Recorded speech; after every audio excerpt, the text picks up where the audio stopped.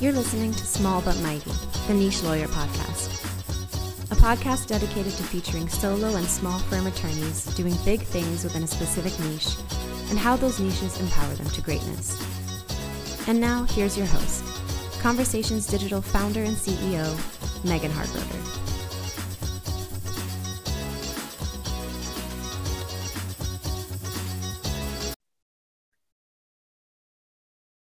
Hello, and welcome to Small But Mighty, the Niche Lawyer Podcast. Today, I am with Aubrey Harris, a New Orleans-based criminal defense and victim advocacy attorney. Hello, Aubrey. Welcome.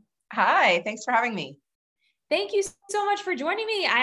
So for those who don't know, Aubrey and I actually worked together several years ago to build her new website when she launched her firm. And what have you been up to in the past few years? Or we could just start with the last year. I know you do a lot. I follow you on Instagram. So tell us a little bit about the great work you've been doing.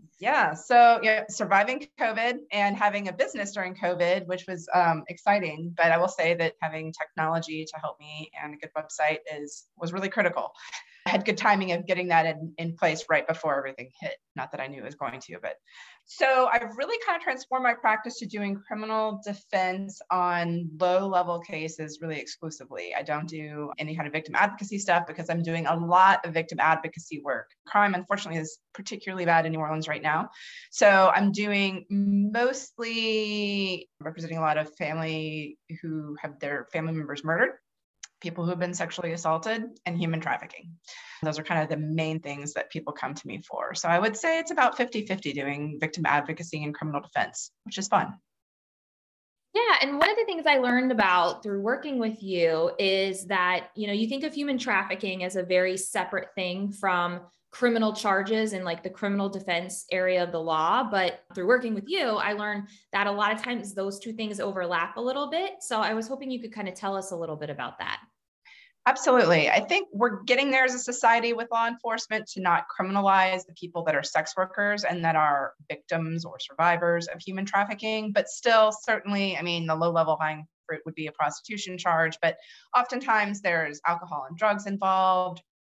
It's a very rough trade, so there can also be aggravated batteries or assaults. I know I even had one case where I had a client who I had to represent for a little bit before I realized she had an aggravated battery charge and his foot got run over. And she was in the car, literally driving away from human trafficking people. And law enforcement didn't realize it. The DA's office didn't realize it until I had to piece it together and get the detectives together. And people realized she was driving away from her assailants, ran over their foot, and she got arrested and charged until we got it all worked out and got those charges dropped.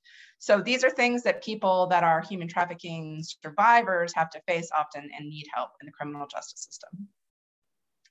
Wow. So that kind of goes a little beyond even, the traditional sense of lawyering as well. So I know you do a lot of advocacy work, and just Covenant House is a really close to your heart cause. Can you talk a little bit about how you partner with them and the type of work you're doing there? Sure. They actually kind of got me started in doing victim advocacy. I got a call about 7 years ago asking for help for a human trafficking survivor. And I did that one case and kind of made a relationship with a Covenant House and got interested in doing that. And through the work with them, I realized there was actually a need for victim advocates. I thought that was just going to be the DA's office. And I realized that sometimes that's not necessarily the case. In theory, it should be. Also, I have clients that are trying to press charges and they're having trouble getting it through an OPD or the district attorney's office. They're having trouble maintaining their case properly. And so that's my job, is to kind of help foster and mentor them. So it's a lot of creative thinking and work with them. I also know I do the sleep out to help fundraise for the Covenant House every year. That's always the weekend before Thanksgiving.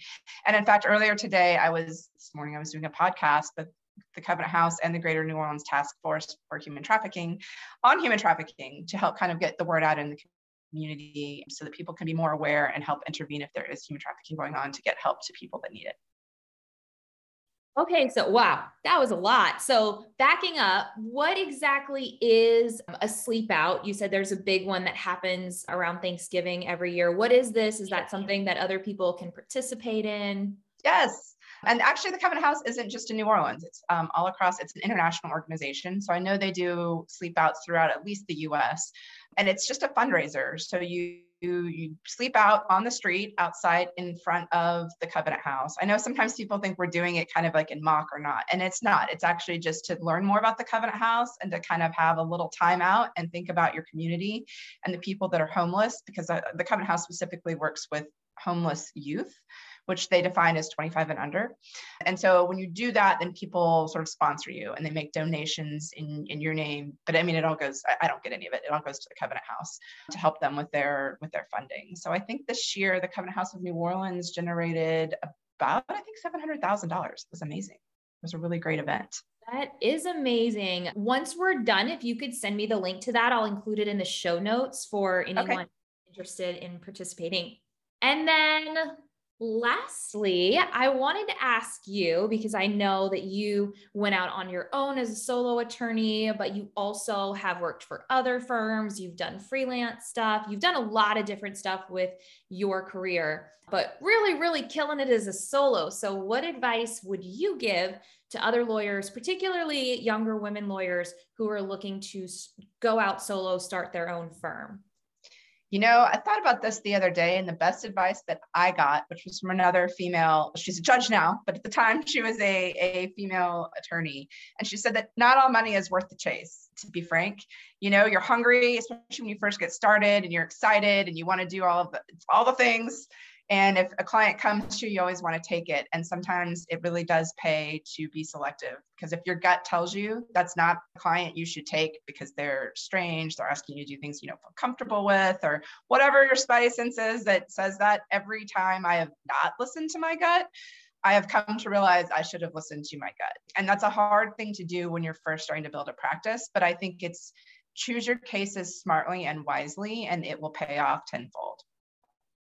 And adding on to that, choose your niche wisely and pick something that you really are interested in, especially kind of like what you did. You picked something you were so passionate about that, you know, I'm on the front end of things. I'm sure it looked like, how am I going to actually make money doing this? I had conversations about that.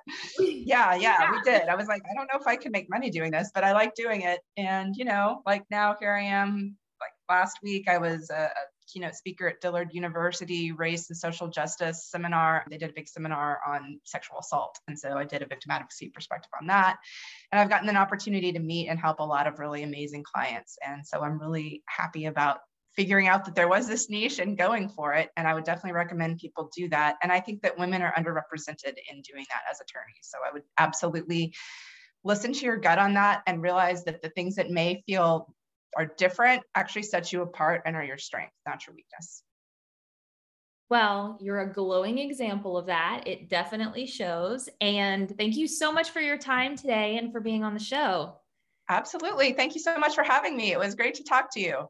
You too.